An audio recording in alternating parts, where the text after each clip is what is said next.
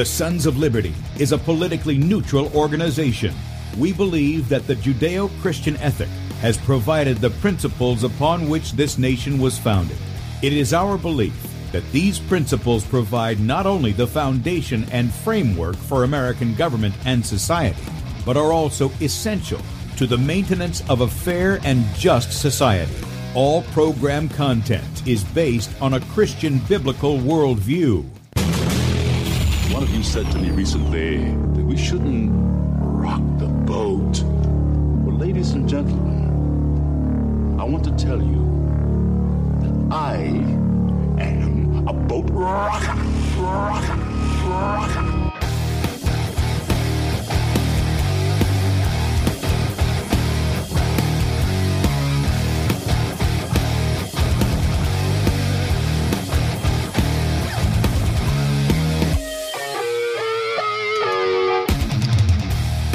Good day, America. Welcome, Christians, conservatives, constitutionalists, liberals, libertarians, communists, Islamists, LGBTQers, TV, WXYZ people, all the boat rockers are in the house, and anybody else I may have missed, to the Sons of Liberty radio show here on Red State Talk Radio, where we use the Bible and the Constitution, not to see who's on the right or the left, but who is on the straight and narrow.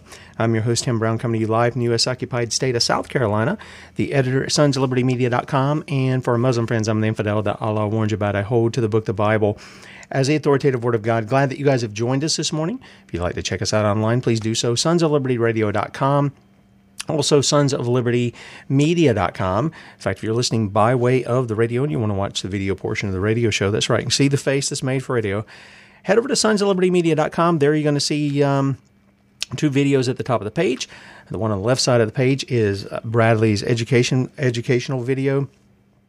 Or no, he was on the radio yesterday. But we had to pull that because of something that was going on in between the transmission from his house to Restream. I don't know what was going on there, so that's why we pulled the video. It was good on the radio station, but not on the video platform for some reason. So this is an educational video. Bradley should be with you at 3 p.m. Eastern today on sonsoflibertymedia.com right there. On the right side of the page is where we're at. Click on the play button. Blow it up whatever device you got. Look for the Rumble icon, bottom right-hand corner. Click on that. Join us in the chat on Rumble. A lot of friends over there this morning. Good morning. Good to see you guys. And while you're over there, please subscribe to that channel, Sons of Liberty Radio Live on Rumble.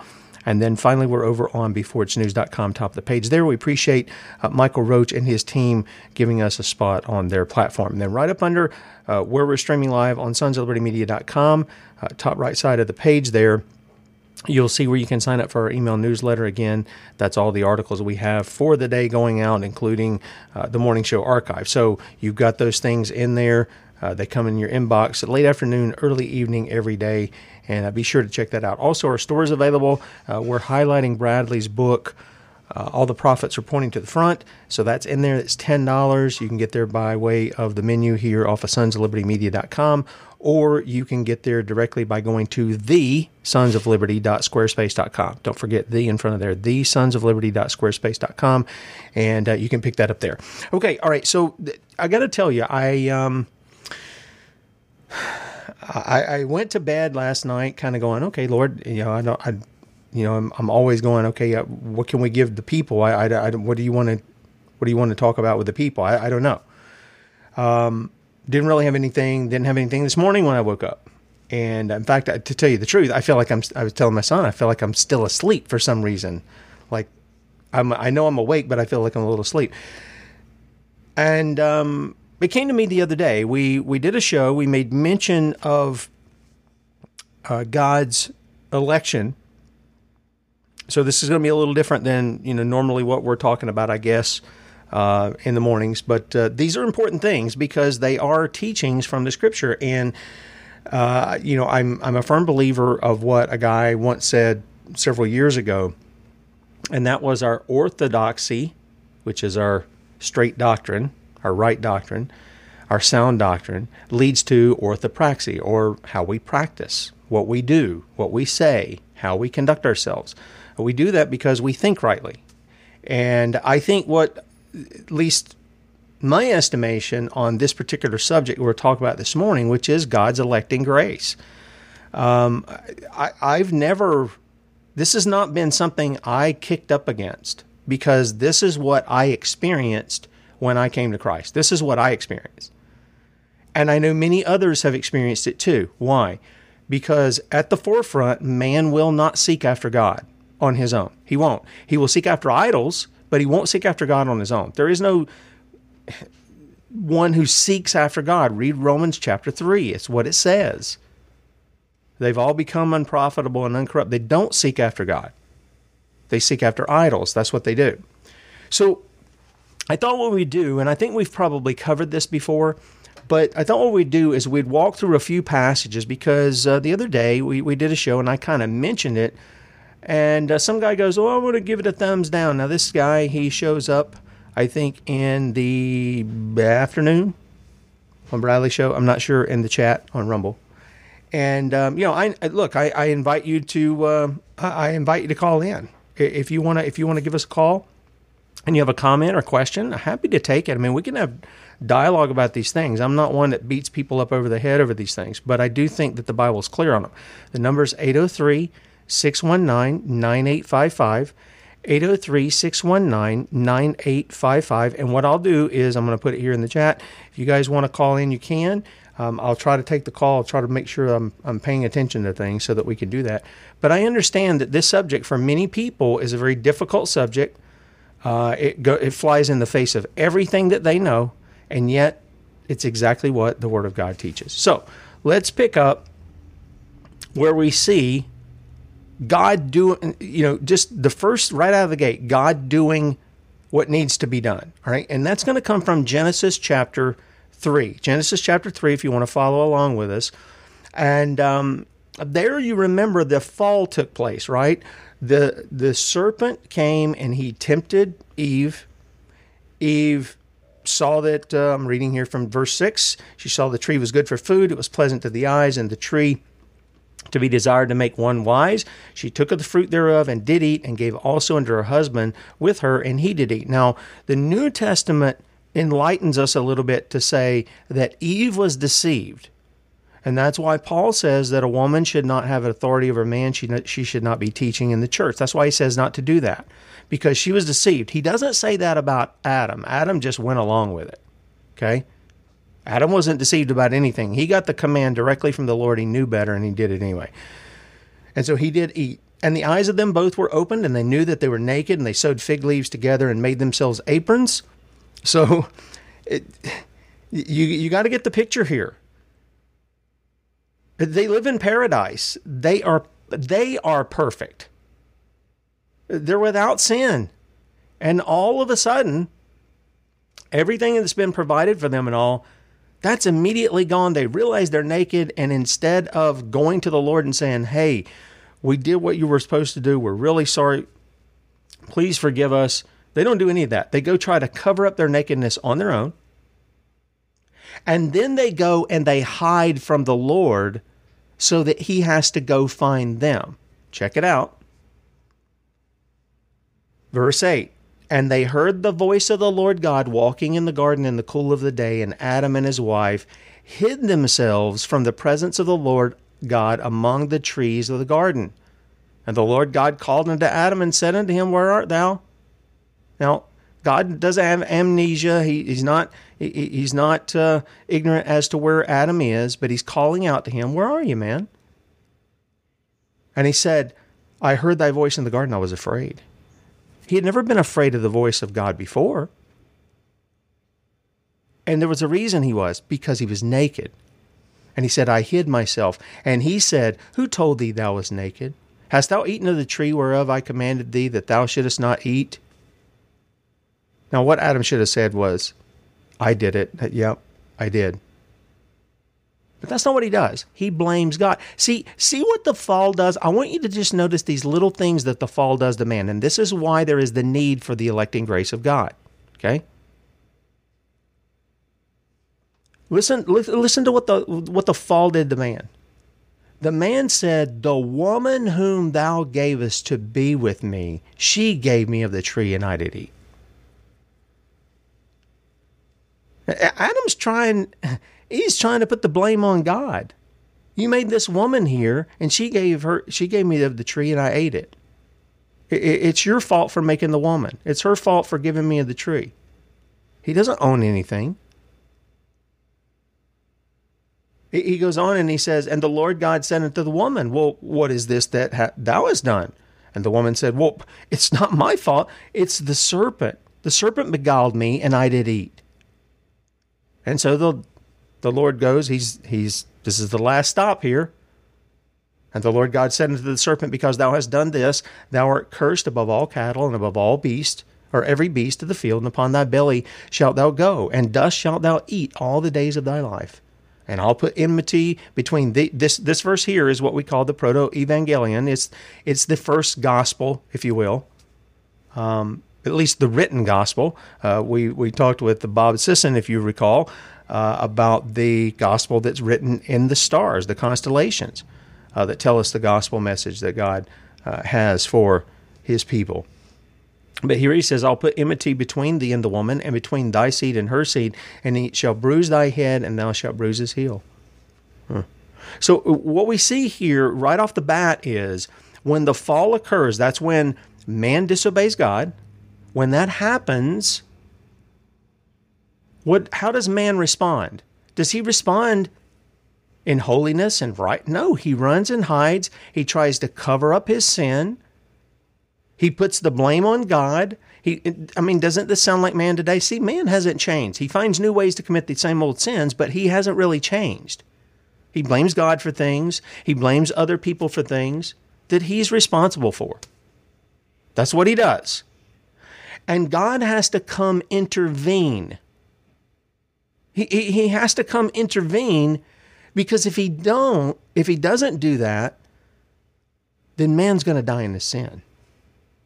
If God does not intervene in man's life, in the individual man's life, that man will die in his sin. Is that God's fault? No.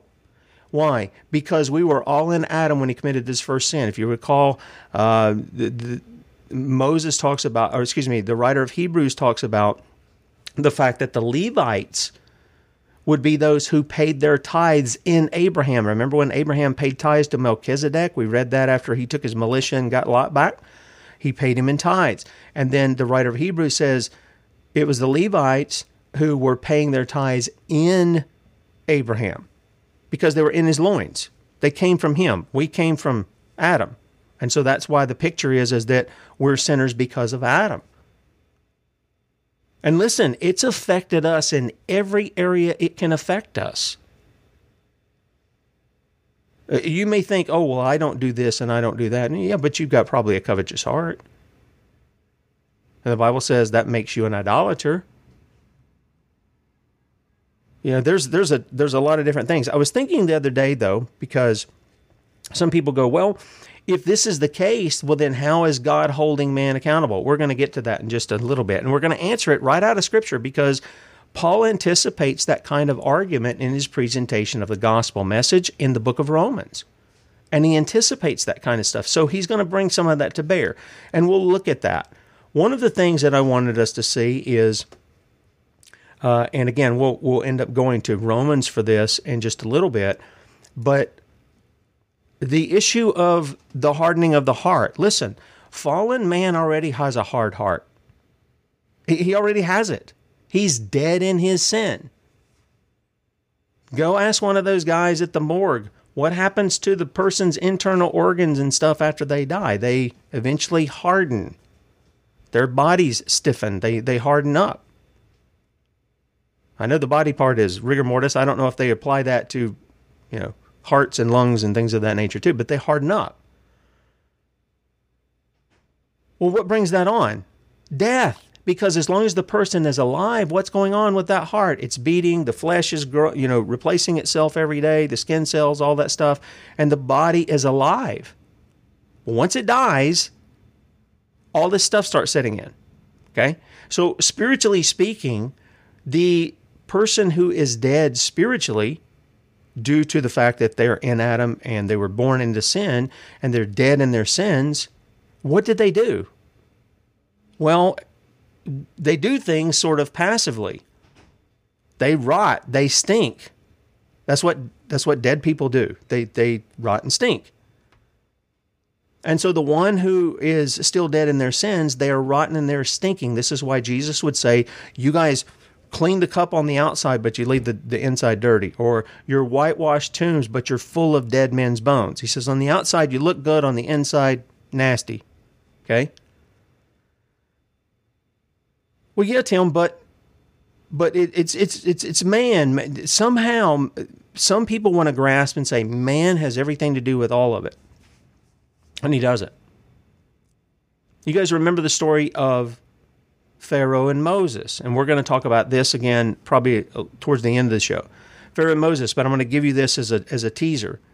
Well, what happened when Moses went in? God commanded Moses to go into Egypt and to tell Pharaoh to let his people go so many days into the wilderness to feast, to offer sacrifices, and then he says, let them go do it. Did Pharaoh do that? No. Did God know beforehand, before he even commanded Moses to go, that Pharaoh wouldn't let him go, or let the people go? Yeah, he did. In fact, it gets very, very specific, okay, as to how God knew. Because this is a question that people have to answer who want to say, well, God looks down the corridors of time and he sees what you're going to do, and he's responding to that. Nonsense. God knows all. He's not a responder. He's not a first responder here. He knows all things. He has decreed all things that will ever come to pass. Ever. And they come to pass just as he's decreed them. Even the bad things. Did he not decree the death of Jesus Christ? Yes, he did. From the very beginning. We just read it, 3:15, Genesis. And then he uses the prophets to give little clues along the way as to who the Christ will be, where he's going to be born, what he's going to be doing, how he's going to die, how he's going to be raised from the dead, how he's going to be king, how the government's going to be on his shoulders. All that's throughout the scriptures, isn't it? Yeah, where God's telling us those things. And how does he do that? Because it's part of his character. He's not looking at a crystal ball to see if you're going to choose him or not. That's just nonsense. He doesn't do that. Nowhere in Scripture will you find that. In fact, the only place you really find that being taught is out of Rome. Roman Catholic catechism is the one that teaches free will. You go read real Protestant catechisms, Protestant confessions of faith, and I'm not talking about... forget the Southern Baptist, whatever that is, Baptist Faith and Message. Forget that, because it really means nothing. They don't hold their people to that standard. But you go get a Westminster, you go get a 1689 London Baptist Confession, you go get some of the others, you won't see this free will stuff in there. And I'm going to address that in a minute in case you're wondering. But this comes from Exodus chapter 4, verse 21. Let me give you the point. And there is a reason why this is important. Okay? This is not a tempest in a teapot. It's not just a little argument or dispute. These things are foundational for how we do what we do and why we do what we do. Okay? So Exodus 4:21, what do we see? And the Lord said unto Moses, when thou goest to return into Egypt, see that thou do all those wonders before Pharaoh, which I have put in thine hand, but I... What does that say there? But I will harden his heart, that he shall not let the people go. Who's hardening Pharaoh's heart?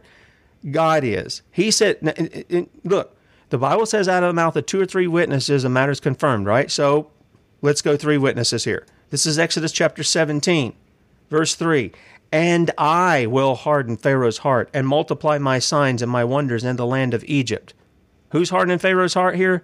God is. And he's already told Moses he would do it before he sent Moses into the land. Okay? Exodus chapter 14, verse 4. And I will harden Pharaoh's heart, that he shall follow after them. And I will be honored upon Pharaoh and upon all his host, that the Egyptians may know that I am the Lord. And they did so. So who is the one hardening the heart here? It's God. And there's 3 times here that he's saying that. Now, are there other passages that say Pharaoh hardened his heart? Absolutely there is. Absolutely there is.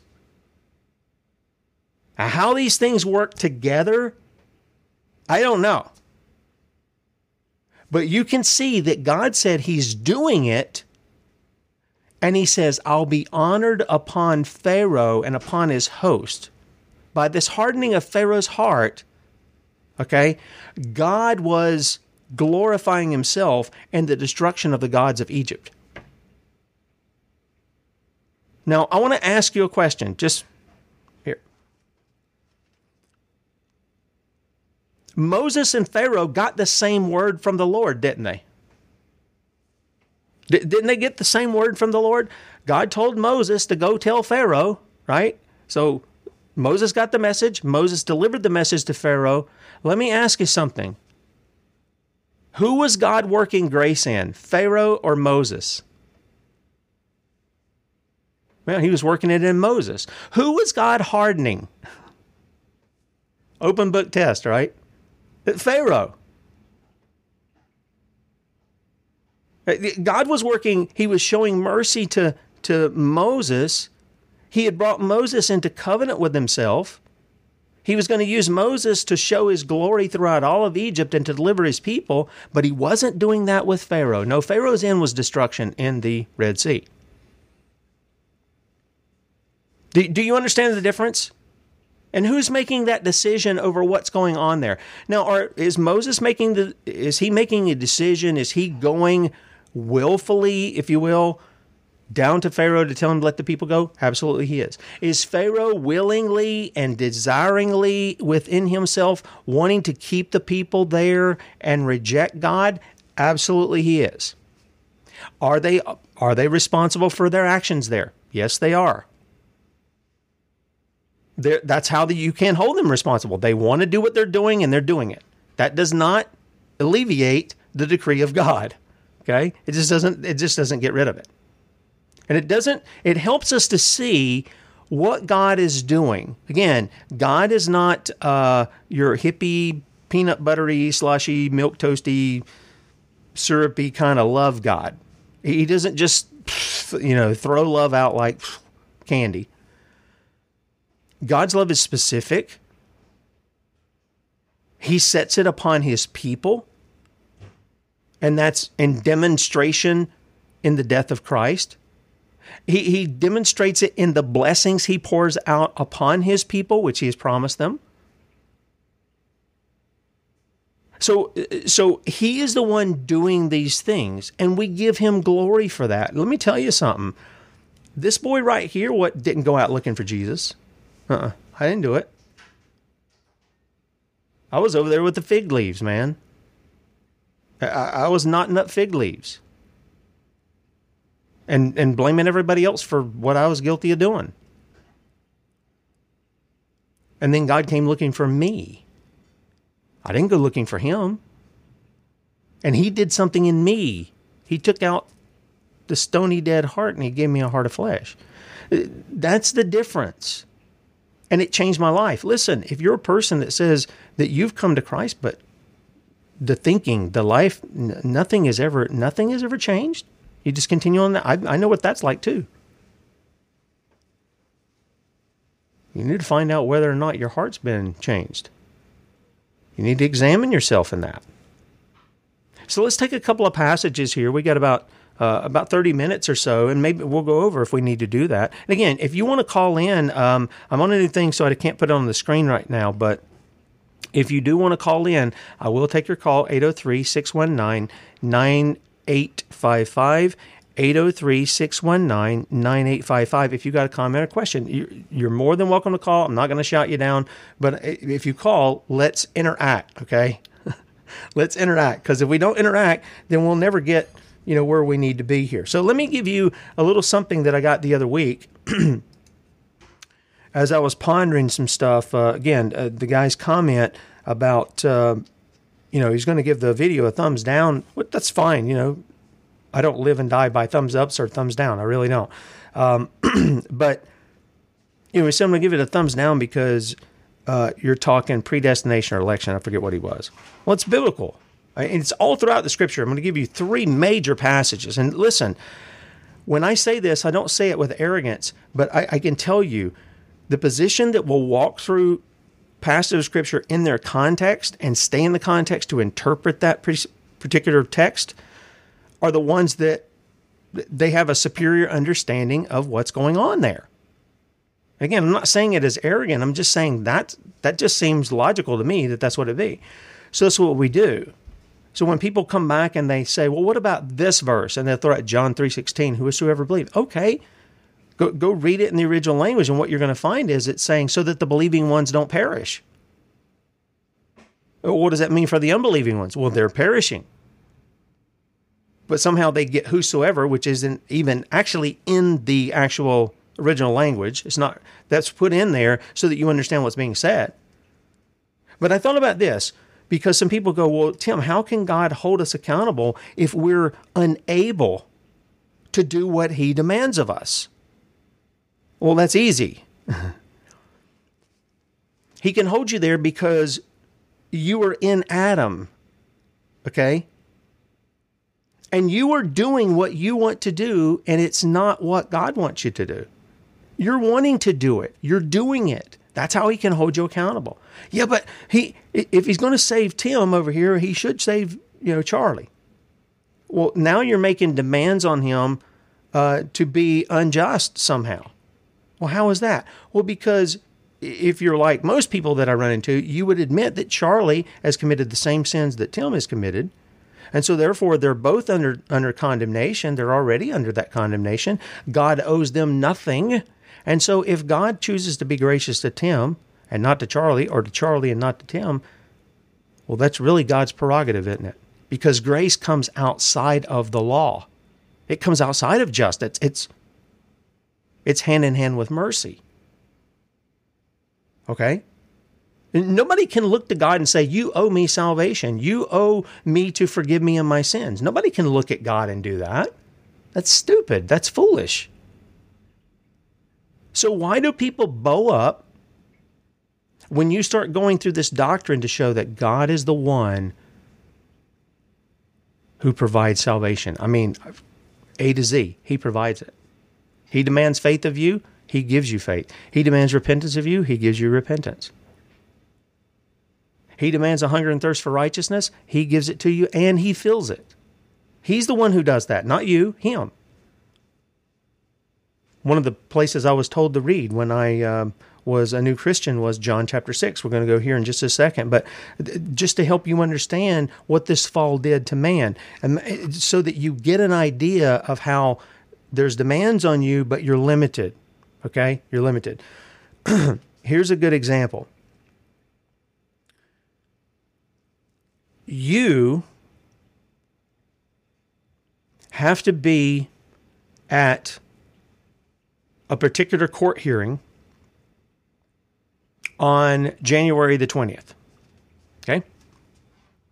You have to be there, or I don't know. Let's just pick a thing. The bank is going to foreclose on your house. Okay? You got to be there on the 20th, or the bank's going to foreclose on your house. On the 19th of January, you are desperate for money, and you go in and you rob a store. You're arrested, you're booked, you're thrown in jail. You can forget making the January 20th court meeting, right? Why are you there in that jail cell? Did you want to rob that store? Yep.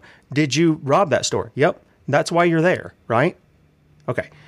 You're still obligated to be there in the courtroom on January 20th for your housing thing. Now, I know the housing issue is not a crime issue, but nevertheless, just follow me. Pick a crime and stick it in there. Don't get bogged down in that detail. The point is, you're obligated to be there. How are you going to be there? Because you're in jail. You can't be there, can you? Doesn't do away with your obligation to be there, does it? You following me? You following what I'm saying? Okay. So when Adam went and fell, we call it the fall. He deliberately did what he did. It wasn't like an accident. That's what we think of as a fall. But when we look at him in the fall, we see him deliberately do what he does. And as a result of that, it affects him in every part of his being, in his mind, in his strength, in his emotions, in his heart, in his will. It's affected him in all of that. And yet God still demands the same thing of him that he demanded before, and that was obedience, holiness, righteousness. He's still obligated to those things, despite the fact that he did something that rendered him unable to do those things. Does that make sense? The same way that if you went and robbed that store and you're stuck in there and you can't do it, you're still obligated to be there, but you are unable to be there. Why? Because you're in a little cage. That's what sin has done. That's what sin does. Lawlessness. In fact, you'll see it in Pilgrim's Progress. He talks about the guy getting caught in that, and he's locked in this cage, and a Christian comes in and sees him locked in that cage. He's been entrapped again. So, keep that in mind. I actually wrote that down because that analogy came to me as to what goes on. And then let me add this, okay, before we read these passages. Imagine yourself in that jail cell. You can't get to the January 20th deal. You're stuck in this jail cell on the 19th. You can't do it. Now imagine seeing God's grace in that picture of the prison. Okay, let me show you God's grace, and we'll go to Scripture for that. In Acts, I believe it's chapter 12, we read that Peter is in prison, is he not? Now, Peter already has a command from the Lord. He used to feed the lambs. He used to feed the sheep. He used to preach the gospel, all this stuff. He can't do that in the prison, can't? I mean, well, he can. He can preach to the guards, I guess. But what happens in that scenario? God sends an angel and opens the door so that Peter leaves. See, that's the grace of God. That's what it does. Does that make sense? The grace of God doesn't leave you in the prison cell. It frees you from it to do what you're supposed to do. And God equips you and he gives you the tools to do that because all of that was purchased with the blood of the Lord Jesus Christ. Not from you, not from your choice, not from your spiritual enlightenment, from the Lord Jesus Christ. Now, let's go to Jesus' words. This is John chapter 6. Again, I was told this is the place you go to as a new Christian. You go to the book of John, you read the Gospel of John. Man, as a new Christian, this will be, some fuel for your soul. Excuse me, I need a little water here. This will be fuel for your soul. So, I was just doing what I was told, reading John chapter 6, and I run across this. And you're talking about, I'm reading this, I was not confused. Okay, I wasn't confused. I was reading this, and I was going, this is what happened to me. This is what happened to me. And I didn't know this was in the Bible. Okay? This is what it says. Verse 28, and we're going to go down several verses here. Then they said unto him, what shall we do, that we might work the works of God? And Jesus answered and said unto them, this is the work of God, that ye believe on him whom he hath sent. Well, who has God sent? Him, Jesus, right? And they said therefore unto him, what sign showest thou then, that we may see and believe thee? What dost thou work? Our fathers did eat manna in the desert, as it is written, he gave them bread from heaven to eat. And Jesus said unto them, verily, verily, I say unto you, Moses gave you not that bread from heaven, but my Father giveth you the true bread from heaven. For the bread of God is he which cometh down from heaven, and giveth life unto the world. And they said unto him, Lord, evermore give us this bread. And Jesus said unto them, I am the bread of life.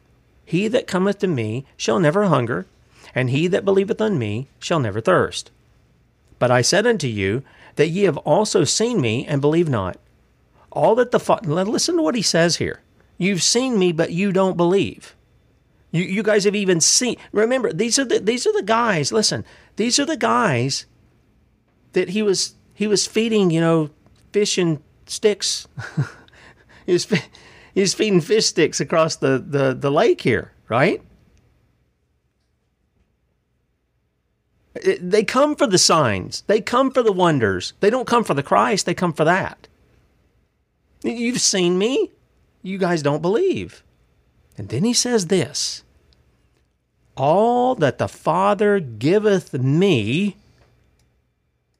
What does that say? Oh, I just clicked something, didn't I? Yeah. Let me back that up a little bit there. All that the Father giveth me shall. not may, shall come to me.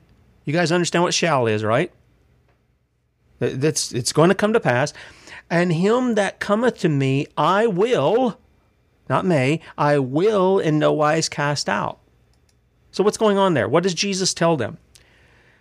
He says the Father is giving people to the Son, to Jesus. And he says the ones that the Father gives him will come to him, or they shall come to him. The ones the Father gives to the Son, none of them are not going to come to him. Okay, I'm just going to walk you through this. It's pretty simple to understand, but some people want to make it complicated. It's not. All the people that God gives to the Son will come to the Son. And him, the one that's given to the Son by the Father, that cometh to the Son, to me, Jesus, I will in no wise cast out. Do you see something that is so perfect there of what God does? God takes a sinner, sets his love upon him, applies the work of Christ in his life, regenerates him and makes him new, gives him of his Spirit, a new heart within him, and that man comes to Christ. I mean, his response is to come to Christ. Why? Because he's been made alive. His response is no more dead and stinking and rotting. It is life. He comes to Christ. He wants to shed his old man. He wants to put on the Lord Jesus Christ. He wants to live his life pleasing unto God. That is the result of what God does in a man. If that doesn't happen, it's not the work of God. Maybe the work of the flesh, maybe the work of man, maybe emotionalism, whatever it is, but it's not the work of God. Now look at what else he says. For I came down from heaven not to do my own will, but the will of him that sent me. Who sent him? The Father, right? That's who he's talking about. And this is the Father's will which hath sent me, that of all which he hath given me, listen to that, of all which he hath given me, I should lose nothing. Now, the obvious question is this.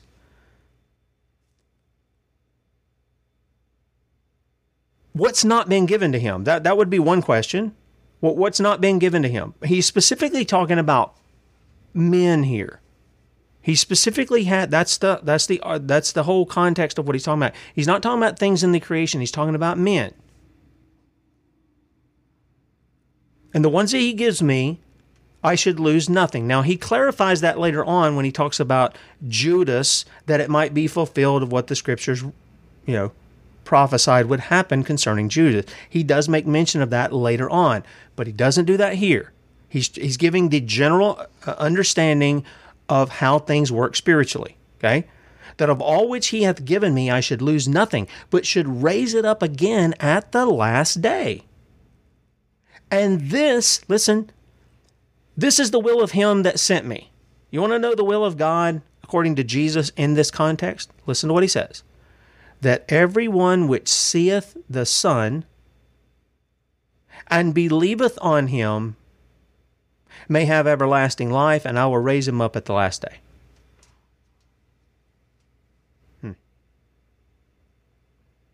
Now, I don't necessarily think he's talking about just people's eyeballs. I think he's talking about how they're open to see. How they're made alive to see him as the Christ, the Son of the living God, as Peter declared. This is what he's... And then, look, he carries this on, this theme of God's election, of God's choosing, of God's will here. Look at what he says, verse 41. The Jews murmured at him because he said, I am the bread which came down from heaven. And they said, is not this Jesus, the son of Joseph, whose father and mother we know? How is it then that he saith, I came down from heaven? Now, what are you talking about, man? Jesus therefore answered and said unto them, murmur not among yourselves. Listen, no man, that includes you, listener, that includes me, radio talk show host. No man can come to me except the Father which hath sent me draw him. Now, there's an interesting thing about this little word draw here. You guys remember when the disciples, it was after the resurrection, and Peter all of a sudden gets up in the midst. He says, I'm just going fishing. And the guys get with him, and they all go fishing. And they hadn't caught anything. Jesus shows up on the beach. He says, throw the net on the other side. And you can understand that the fishermen are like, we do this for a living, man. What are you doing? But they do as he said. And what did they do? They had so much fish. I mean, it was about to pull the boat over. And the Bible talks about them. They dragged the nets up onto the shore. Now, let me ask you something. I hear a lot of people and they'll go, oh, well, it's a spirit. He's wooing you. He's wooing you. No, he's not. The Spirit either makes you alive or he doesn't. There's not this wooing and, trying to get a dead man to come to life that way. That's not the way you do it. We've been through Ezekiel in the Valley of Dry Bones. That's how you do it. The man of God gets up and he speaks the word of God, trusting that the Spirit of God will take it to God's elect because he doesn't know who they are.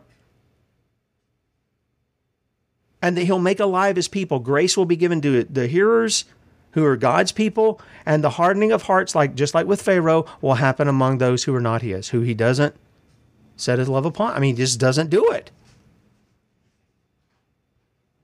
He doesn't do it in the same manner. Well, here's Jesus. And this again, what he says, no man can come to me except the Father, which has sent me, draw him, and I'll raise him up at the last day. Boy, if that's not A to Z, I don't know what is it. Father's drawing the man comes to Christ, Christ raises him up at the last day.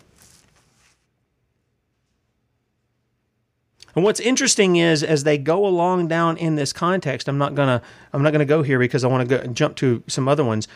But if you continue down in this context, he eventually comes to a place where the people turn away from him.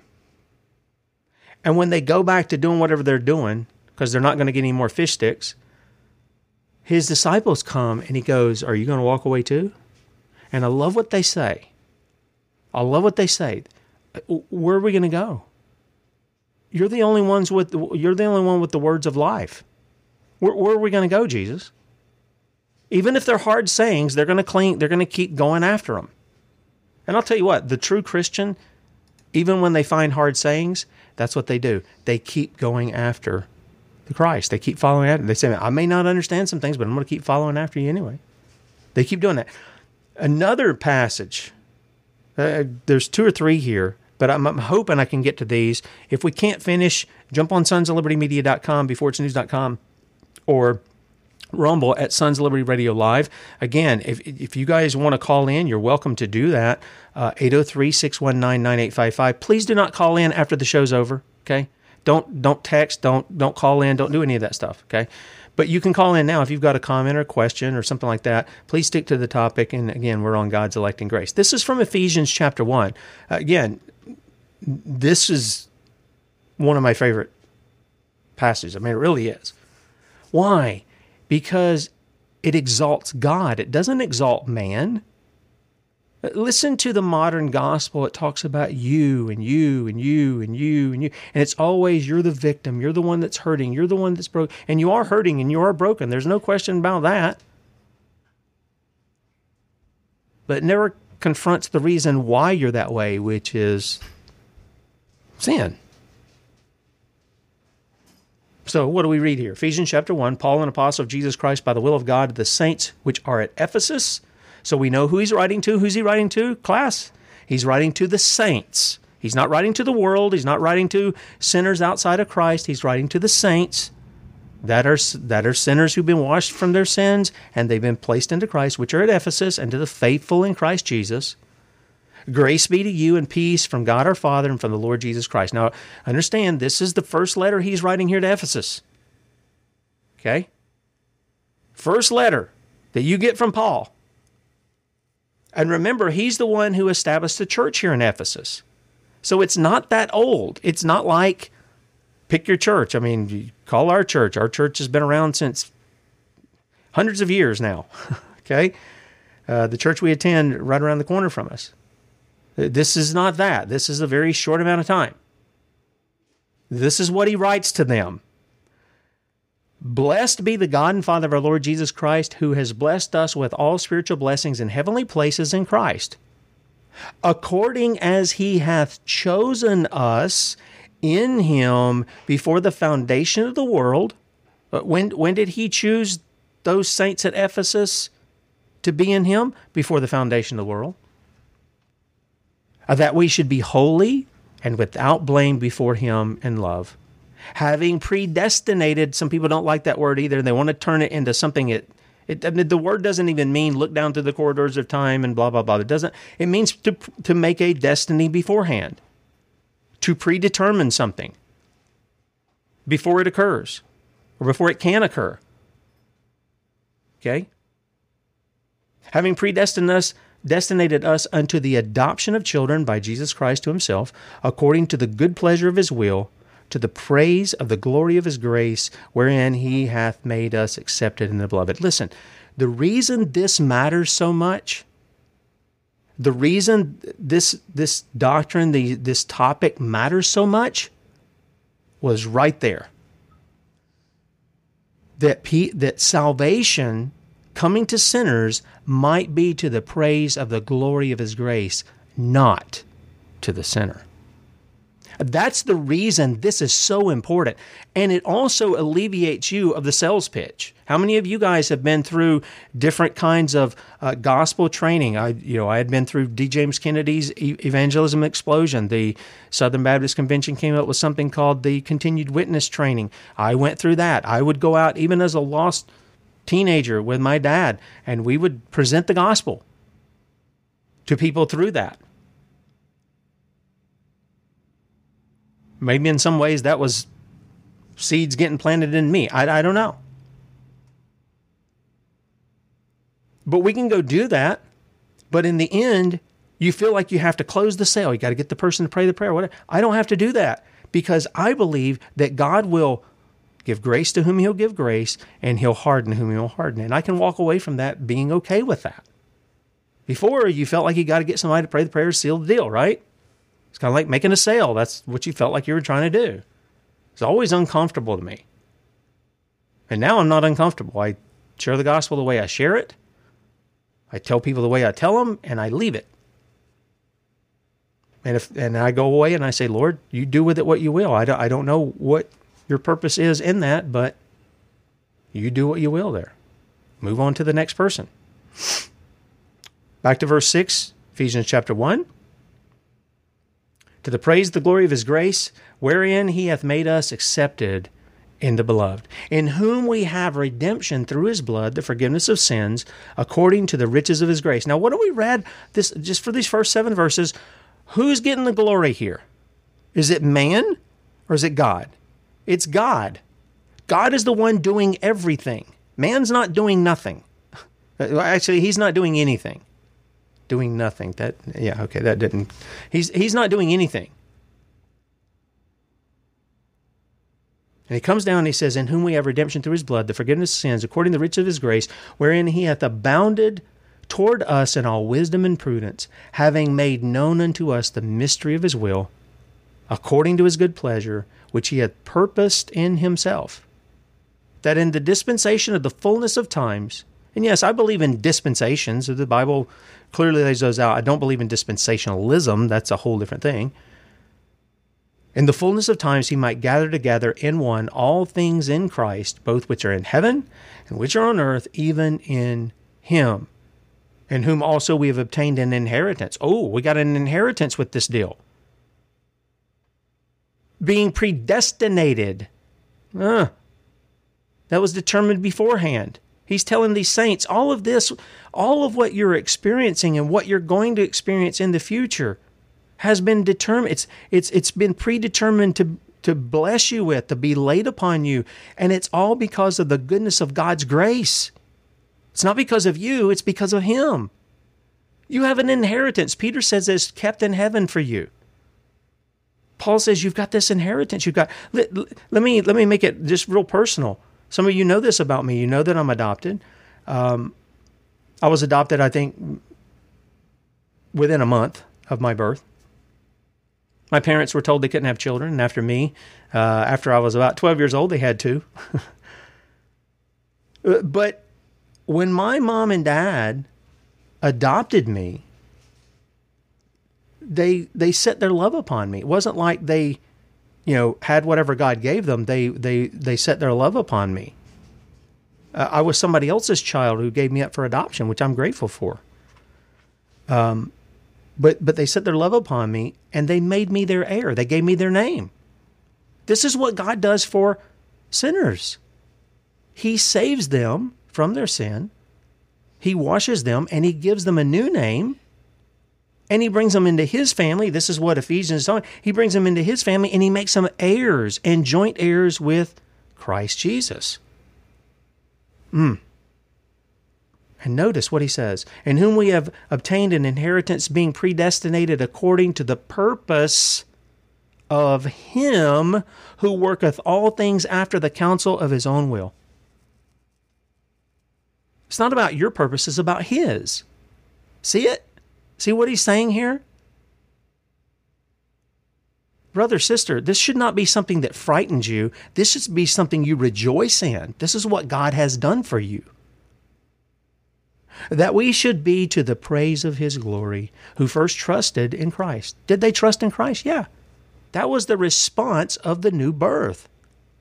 That was the response of them being regenerated by the Spirit of God with the Word of God combined. In whom ye also trusted after that ye heard the word of truth, the gospel of your salvation, in whom also after that ye believed, ye were sealed with that Holy Spirit of promise, which is the earnest of our inheritance until the redemption of the purchased possession unto the praise of His glory.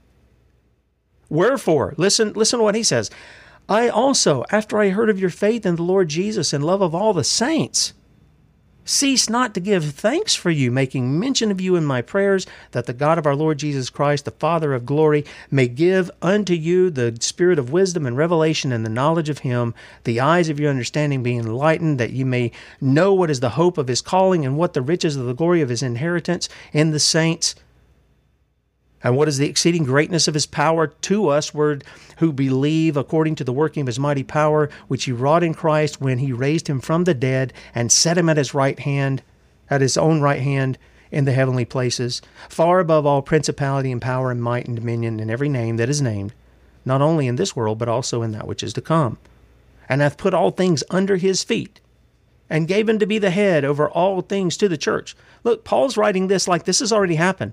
He's already put all things under His feet. He's already given Him the head to be over all things to the church, which is His body, the fullness of Him that filleth all in all. Now, I've got 2 minutes here before we have to close out the show, and then we're going to cover a little bit more on the other side. But do you hear what he's saying? He's writing to them, these Ephesian saints, and he's telling them what God has done for them. Not what they've done, what God has done. And then when he decides he's going to pray for them in this matter, he's praying that God will continue to do things in them. Not that they'll do things, but that God will do things in them.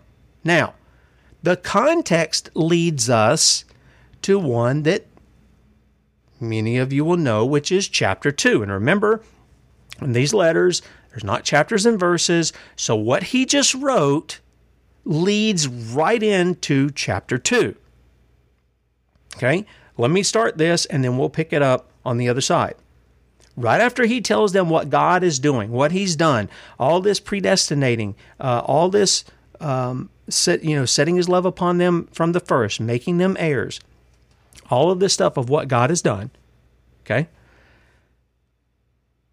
He comes to this and he says, and you, that's the saints from chapter 1, hath He quickened or made alive, who were dead in trespasses and sins, wherein in time past ye walked according to the course of this world, according to the prince of the power of the air, the spirit that now worketh in the children of disobedience. Guys, catch us on sonsoflibertymedia.com for the rest of this, beforeitsnews.com, top of the page there, or Sons of Liberty Radio live on Rumble. Bradley will be with you at 3, and Lord willing, we'll see you back here in the morning, 6 a.m., bright and early. Adios. Okay, want to welcome everybody coming over, and I'm just going to finish these up. I want to cover this little bit here, and then I want to jump into Romans just a little bit. And again, look, I'm happy to take, if you got questions, you say, well, what about this verse? Okay, well, let's look at the context first. Read what's around that verse before you assume you know what that verse is saying. And I had to learn this the hard way, but I'm glad I did learn it. So here's what we read. He tells them what God has done in chapter 1, what God has done for them, right? In chapter 2, he tells them what God has done for them personally to get them to that place of where the Father and the Son had this thing going on from before the foundation of the world, that they were going to save a certain people. They were going to save them in Christ. So here's what he says. He says, you're dead in your sins. You walked in this course of the world. You were children of disobedience. This is what you were, saints in Ephesus, among whom also we had our conversation in times past, in the lust of our flesh, fulfilling the desires of the flesh and of the mind, and were by nature the children of wrath, even as others. And so you see, Paul lumps himself in here. He uses the term we. Okay? But God, now he's back to, he just gives 3 verses just to remind them so they don't get haughty and say, oh, well, I'm the one, God chose me because I'm so lovable, or, you give any kind of example of whatever's going on, okay? And he shoots that down. He's saying, no, you were dead in your sins. You were children of wrath. You were children of disobedience. That's what he says. So he comes here and he says, but God, who is rich in mercy, for his great love wherewith he loved us.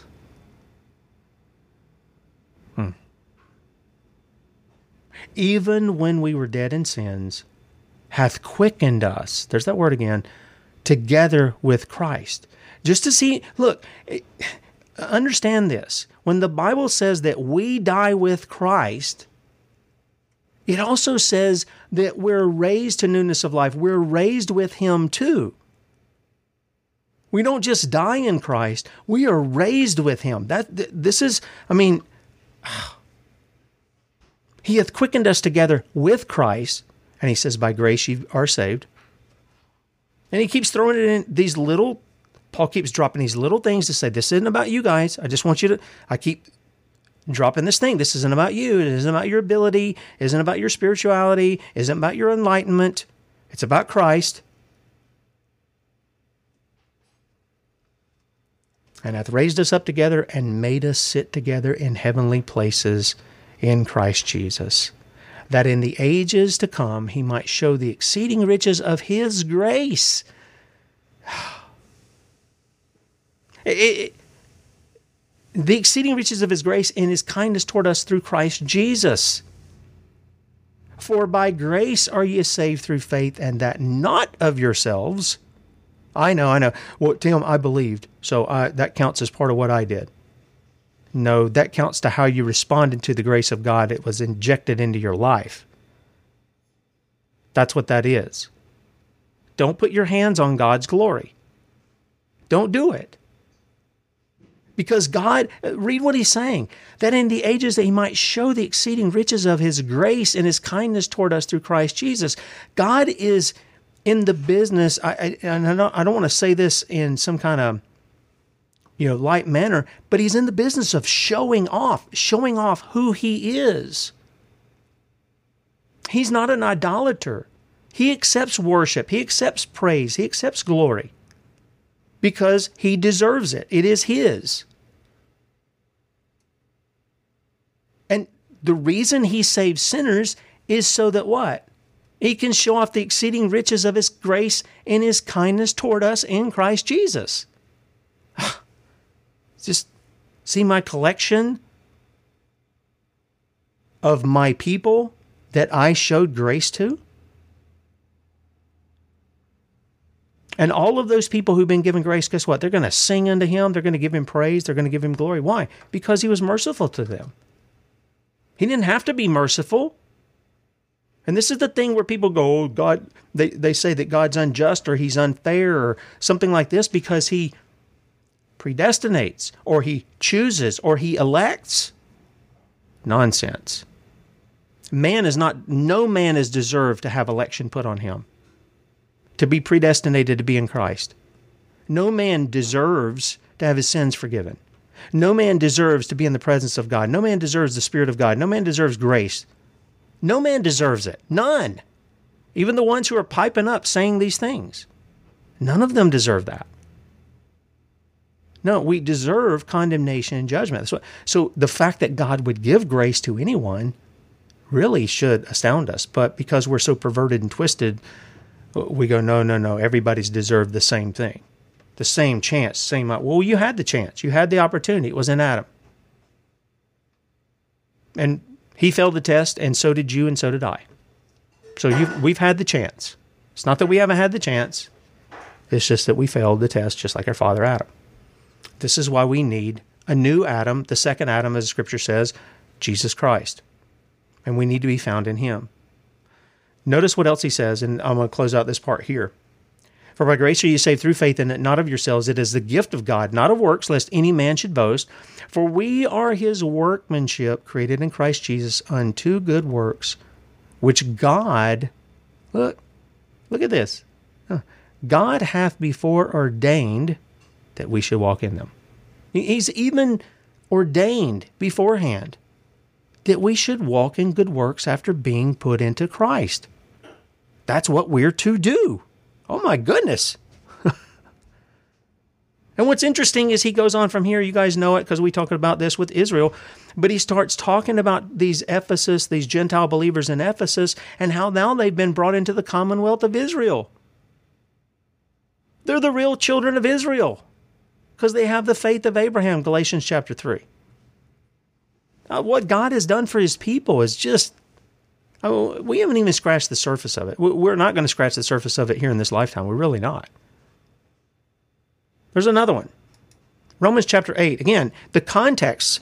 This is where I challenge people who will ask about John 3:16 or 2 Peter 3:9. Read the context. Pay attention to the pronouns that are being used. Pay attention to what's actually being said. Quit listening to everybody else and just look at what the text says. Just look at what it says.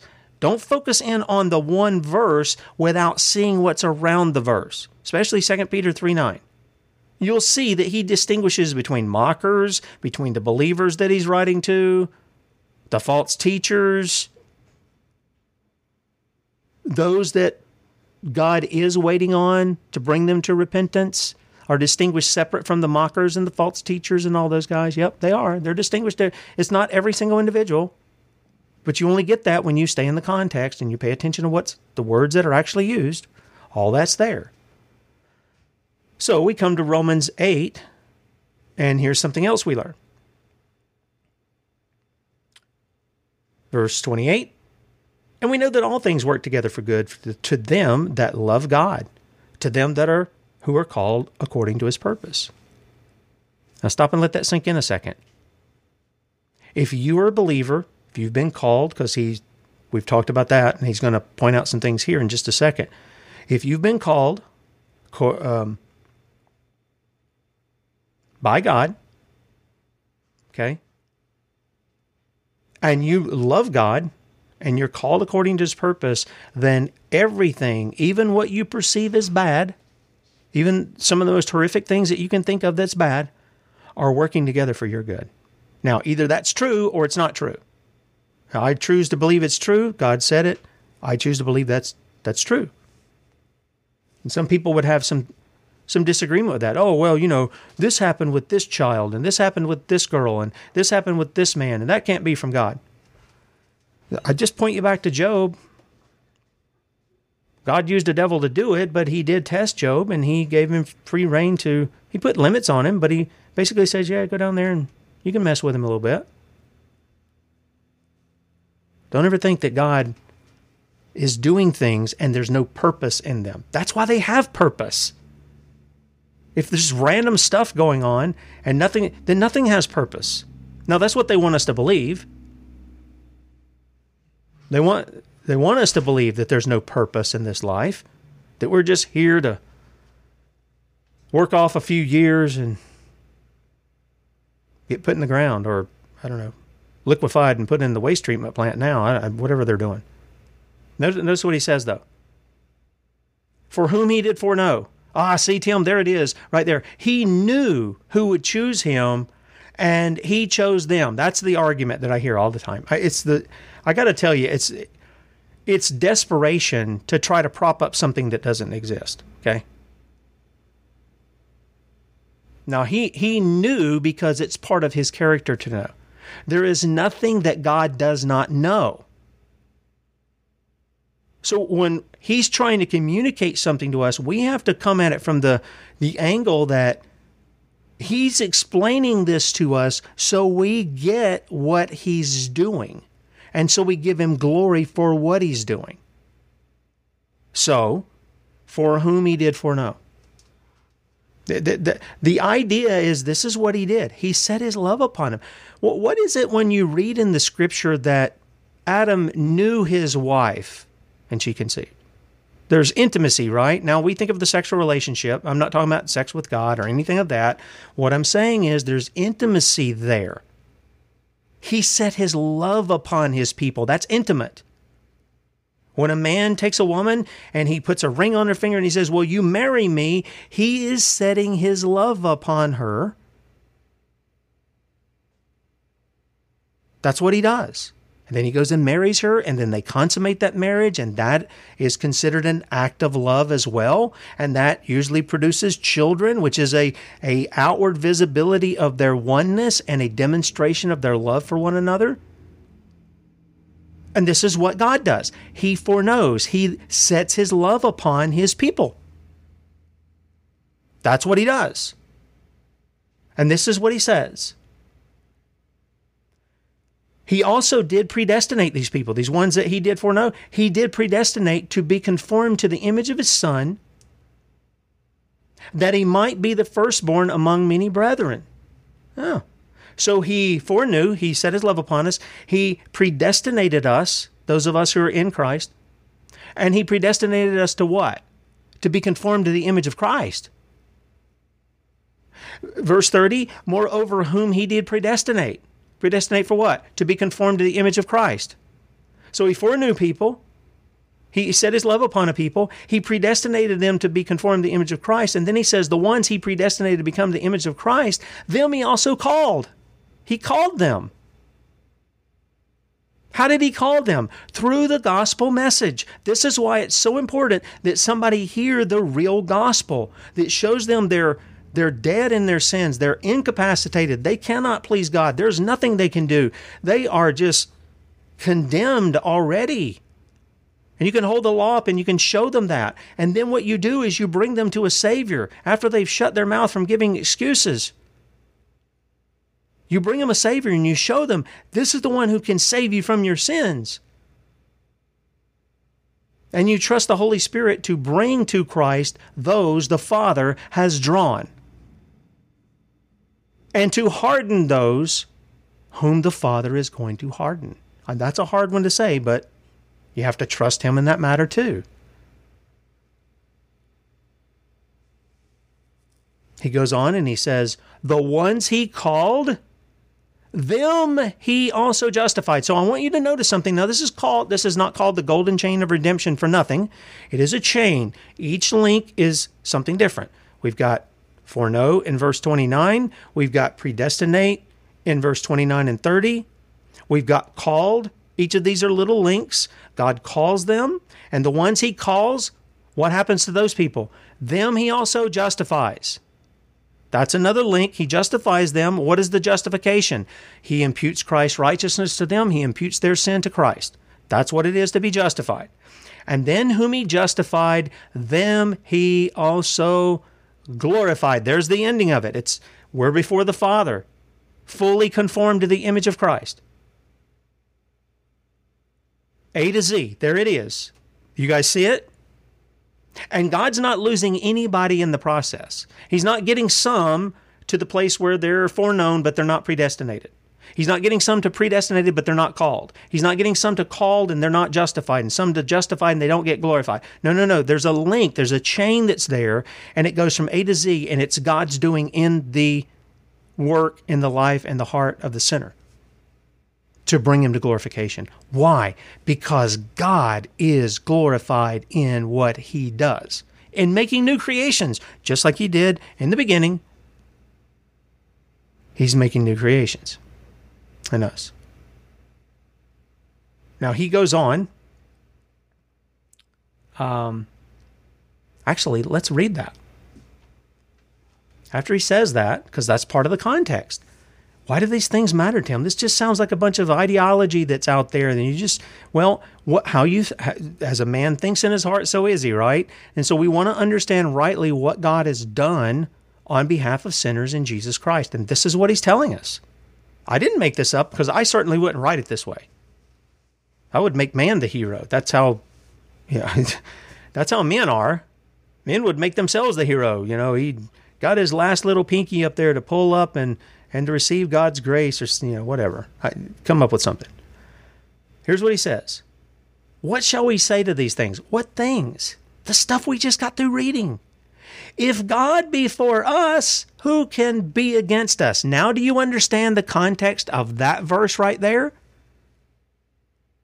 If God be for us, who can be against us? How many people thought that was something? It was a battle line somewhere in the Old Testament or something like that. No, it's right there in the New Testament. It comes right after. Paul tells them that God's done all of this on their behalf. And he says, what can we say to these things? Anybody else getting excited about that? If God be for us, if he's already been for us this far, who can be against us? Yeah, these things matter. He that spared not his own son, but delivered him up for us all, how shall he not with him also freely give us all things? Who shall lay anything to the charge of God's elect? See what he's done? He's taken away sin. It is God that justifieth. Who is he that condemneth? It is Christ that died, yea, rather that is risen again, who is even at the right hand of God, who also maketh intercession for us. Oh yeah, our great high priest is still making intercession for us on our behalf. Who shall separate us from the love of Christ? Shall tribulation, or distress, or persecution, famine, nakedness, or peril, or sword? As it is written, for thy sake we are killed all the day long, we are accounted as sheep for the slaughter.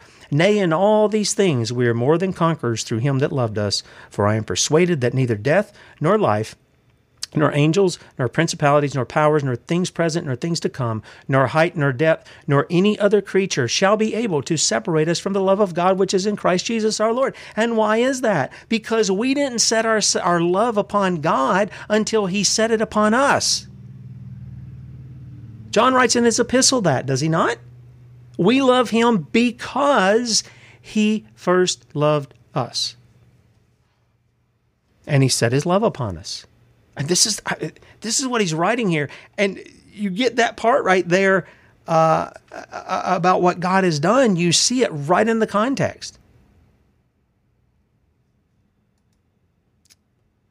Again, carrying on the context of the entire passage is chapter 9 of Romans. Just going to give you these real quick. And I hope I'm going to give a tip here that may help some people. If you are, if you would affiliate yourself as a Baptist, as maybe a Reformed Baptist or something like that, maybe I can offer something here in the midst of this that I learned that may help you with something if you're having a little trouble with some of these things. I'll try to do that as we go through here. But I just want to read it, make a couple of comments, okay? Chapter 9 of Romans, this comes right after what we read in Romans chapter 8. Here's what Paul says. And remember, Paul's making a long argument. He started in Romans 1. He's made his way through Jews and Gentiles. He's made his way through what faith is and the person of Abraham. He's moving up here and telling people how God does what he does. And he's in the midst of that, and so he says this, I say the truth in Christ, I lie not, my conscience also bearing me witness in the Holy Ghost, that I have great heaviness and continual sorrow in my heart, for I could wish that myself were accursed from Christ for my brethren. He's talking about the Israelites, okay? My kinsmen according to the flesh, who are Israelites. Excuse me just a second. I have a dry mouth again. For I could wish that myself were accursed from Christ for my brethren, my kinsmen according to the flesh, who are Israelites, to whom pertaineth the adoption and the glory and the covenants and the giving of the law and the service of God and the promises. Now, I just want to make this comment here. When he talks about these Israelites and what he says about them is absolutely true. to whom pertaineth the adoption, the glory, the covenants. All the Israelites were in the covenant. However, we're going to get into this in a minute. Just keep it in your mind. All of them were in the covenant. Not all of them were God's elect. And I'm going to show you that in just a second. In fact, Paul's going to show you that. Okay? So keep those two things separate, because I got to tell you, that confused me for the longest time because I was taught wrong. Election and covenant are not the same thing. They're two different things. And I'm going to show you that even out of this context here. And you'll get them from other places as you read the scriptures as well. You can see it in other people that this happens to. So he says, whose are the fathers, and of whom, as concerning the flesh, Christ came, who is over all, God blessed forever. Amen. Not as though the word of God hath taken none effect, for they are not all Israel which are of Israel. Again, I'm not going to sit here and go down the Israel thing. We've done this numerous times. We may do it. I'm sure we're going to do it in the future. But he's simply saying here exactly what I'm talking about. You've got people who are in the covenant, but they're not part of the elect. They're not really part of the true Israel. Okay? They haven't had their heart circumcised. They've had their flesh circumcised. They haven't had their heart circumcised. That's what he's getting at. Neither because they are the seed of Abraham are they all children. You got that? Just because they came from the loins of Abraham doesn't mean they're his children. And then he goes, but in Isaac shall thy seed be called. Now, what was different there? Well, we saw that Abraham thought him and Sarah figured out this plan. He was going to mess around with her handmaid. And so he has a child by her. And what was his name? Ishmael, right? Now, was Ishmael given the covenant? No, God said, he's not the promised child. I'll bless him. He's going to be a wild man, but the child is the one I'm going to give you. He's going to be the child of promise. That was Isaac. And that's where Paul is talking about in the book of Galatians, especially chapter 3, where he talks about who are the children of Abraham, those who have the faith of Abraham. And it has nothing to do with whether you're a quote-unquote Jew or Gentile, what nation you came from, who your mom and daddy, granddaddy was, your pedigree, any of that. It has nothing to do with that. Verse 8, that is, they which are the children of the flesh, these are not the children of God. That's why Jesus would look at the Pharisees and he would say, Abraham's not your daddy, or you'd be doing the works of Abraham. Your daddy is the devil, and you do his works. You do what he does. And he says, but the children of the promise are counted for the seed. He's in perfect harmony here with what he writes in Galatians. For this is the word of promise, at this time will I come, and Sarah shall have a son. And not only this, but when Rebekah, remember, she's the one who took up Isaac here. Also I conceived by one, even our father Isaac. What did Rebekah have? Well, she wasn't in Abraham has a son with a handmaid, and then he has a son with his wife. Two different sons, two different mothers, one in the covenant, one elect, or both in the covenant, one elect, one not. Now you've got Rebekah and Isaac, and they have two sons. So you've got two sons from one mother, same father,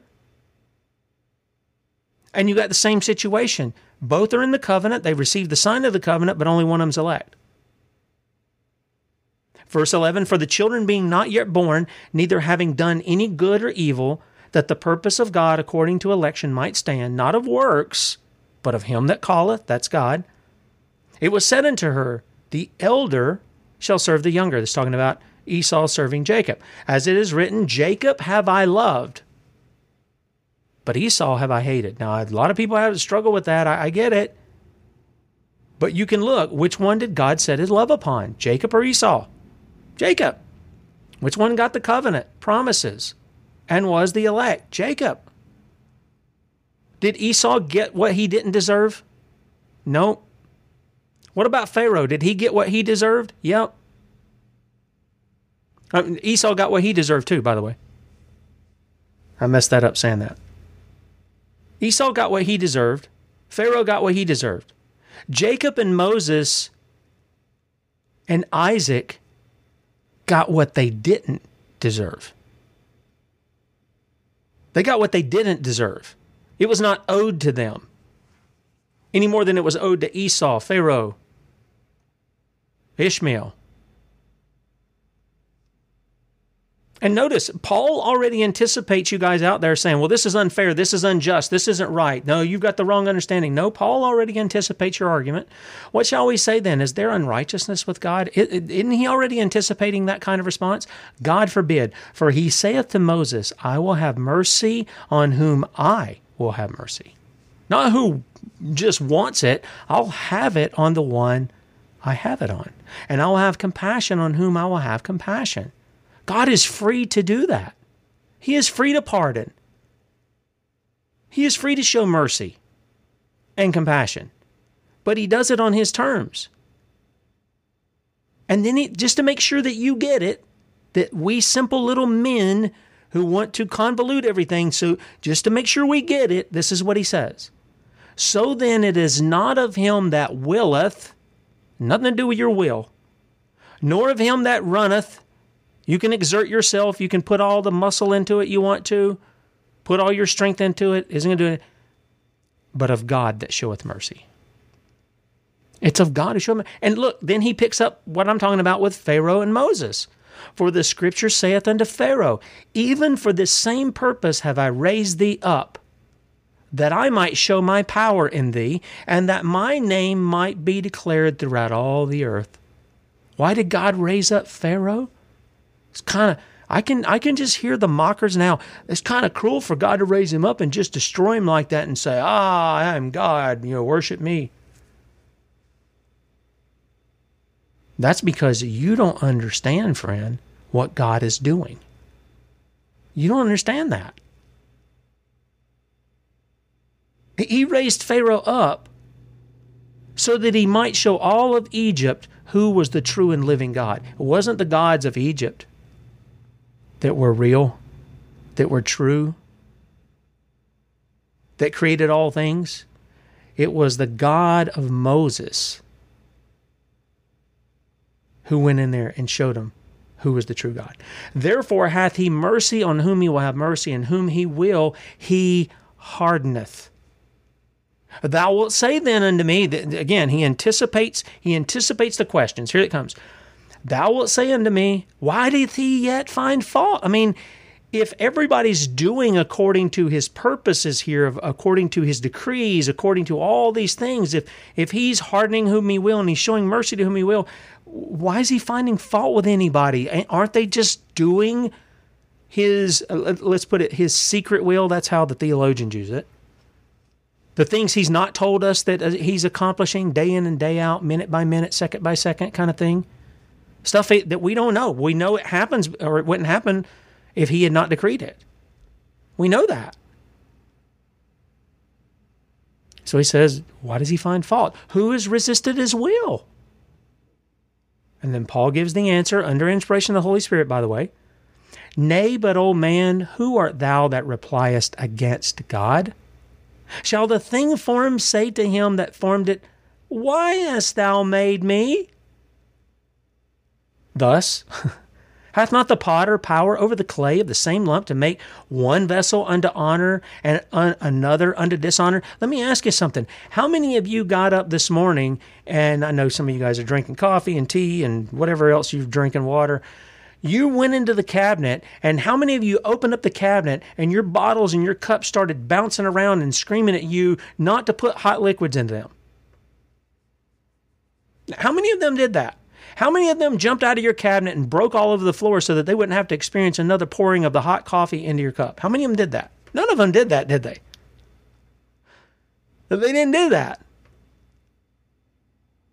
They're made to be used.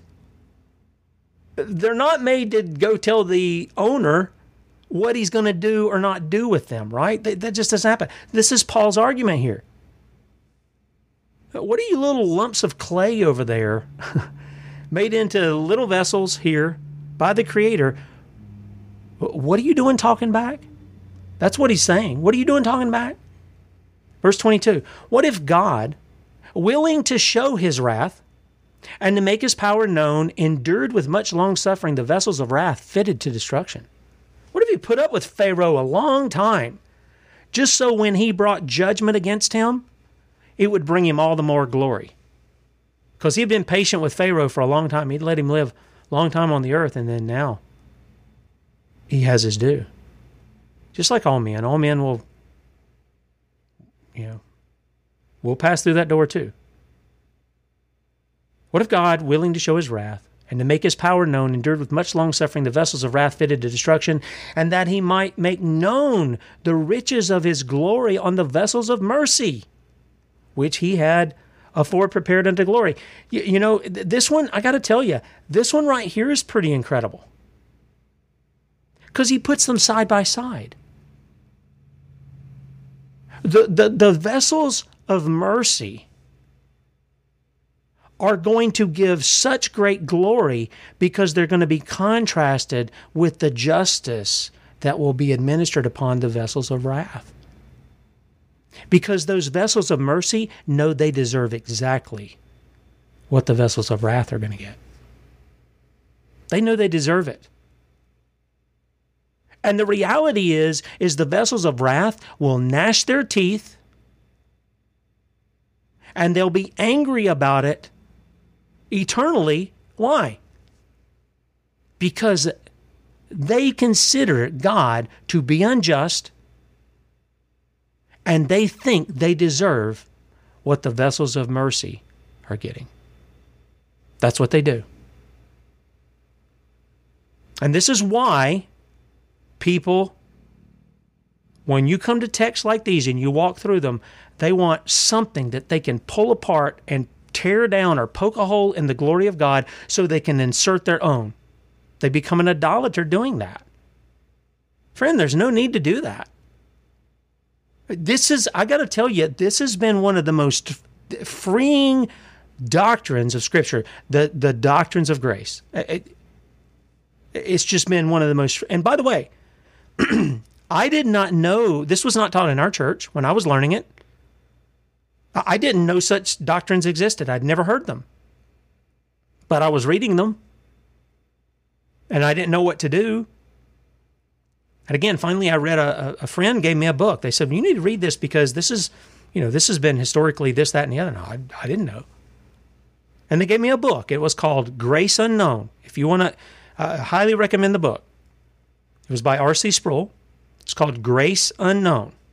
You want to understand how the doctrines of grace work together, really see them in their context and how they fit together, and it's going to take a lot longer than what I have here because I'm already 30 minutes over, so I've got to close out. Get that book, Grace Unknown. Read it. Trust me, it'll be good for you. It'll be great. Let me close with this, just the end of Romans chapter 9. Even us, let me back up just so I get that the sentence in. And that he might make known the riches of his glory on the vessels of mercy, which he had afore prepared unto glory, even us, whom he hath called. Remember, the called are the ones that are justified or glorified, all the whole chain of redemption thing. Whom he hath called, not of the Jews only, but also of the Gentiles. And he saith also in Osee, I will call them my people. I think that's supposed to be Hosea. I think there's some typos here in some of this, the King James Online. Sorry about that. I think that's Hosea. I will call them my people, which are not my people, and her beloved, which was not beloved. And it shall come to pass that in the place where it was said unto them, ye are not my people, there shall they be called the children of the living God. Friend, listen. First, if you're a brother or sister in the Lord, if you've really come to Christ, if you've really been born again, you should give glory to God for this. You really should. Every time I read these passages, every time I think about this, I get emotional because I see what God has done in my life. And I see what he says he'll do, and they complement one another. I see it. I know it by experience. But if you're a person who's outside of Christ, then the Bible has a word for you too. Do you hear his voice today? Do you hear what was said to you? The situation that you're in because of your sin? The violations of his moral law? Hating your brother without a cause, lusting after a woman, lying, stealing, dishonoring your parents, having other gods before you? not keeping the Sabbath day, bearing a false witness. Friend, listen. If that's cut to your heart, and you say, what do I got to do? Believe on the Lord Jesus Christ and you'll be saved. If God's opened your eyes to see that and you can hear his voice, don't harden your heart. Don't do it. What, didn't you just say God would harden your heart? Well, yeah, God's going to harden the heart of those who aren't his. But if your eyes are open and you see and you believe the truths that we've spoken here on this show, follow after those. That gives evidence that just maybe you are among his elect. If he's drawing you that way, he will draw you to the Son. I don't have to worry about that. He will draw you to him. You will follow after him. You will believe. You will repent. You will bring forth good works. You will do that. But you got to come to him on his terms, and that means you got to forsake your sin. You got to leave that stuff behind. God will forgive you. The Bible says he'll make you a new creature, a new creation where all things are new. Brought into the family of God, given an inheritance that's kept for you in heaven. What are you going to do? Continue in your sin? Die in your sin? Face the wrath of God as a vessel of wrath? Or are you going to turn and repent? What's it going to be? Bradley be with you at 3. We'll see you back here bright and early in the morning, 6 a.m. Lord willing, talk to you then.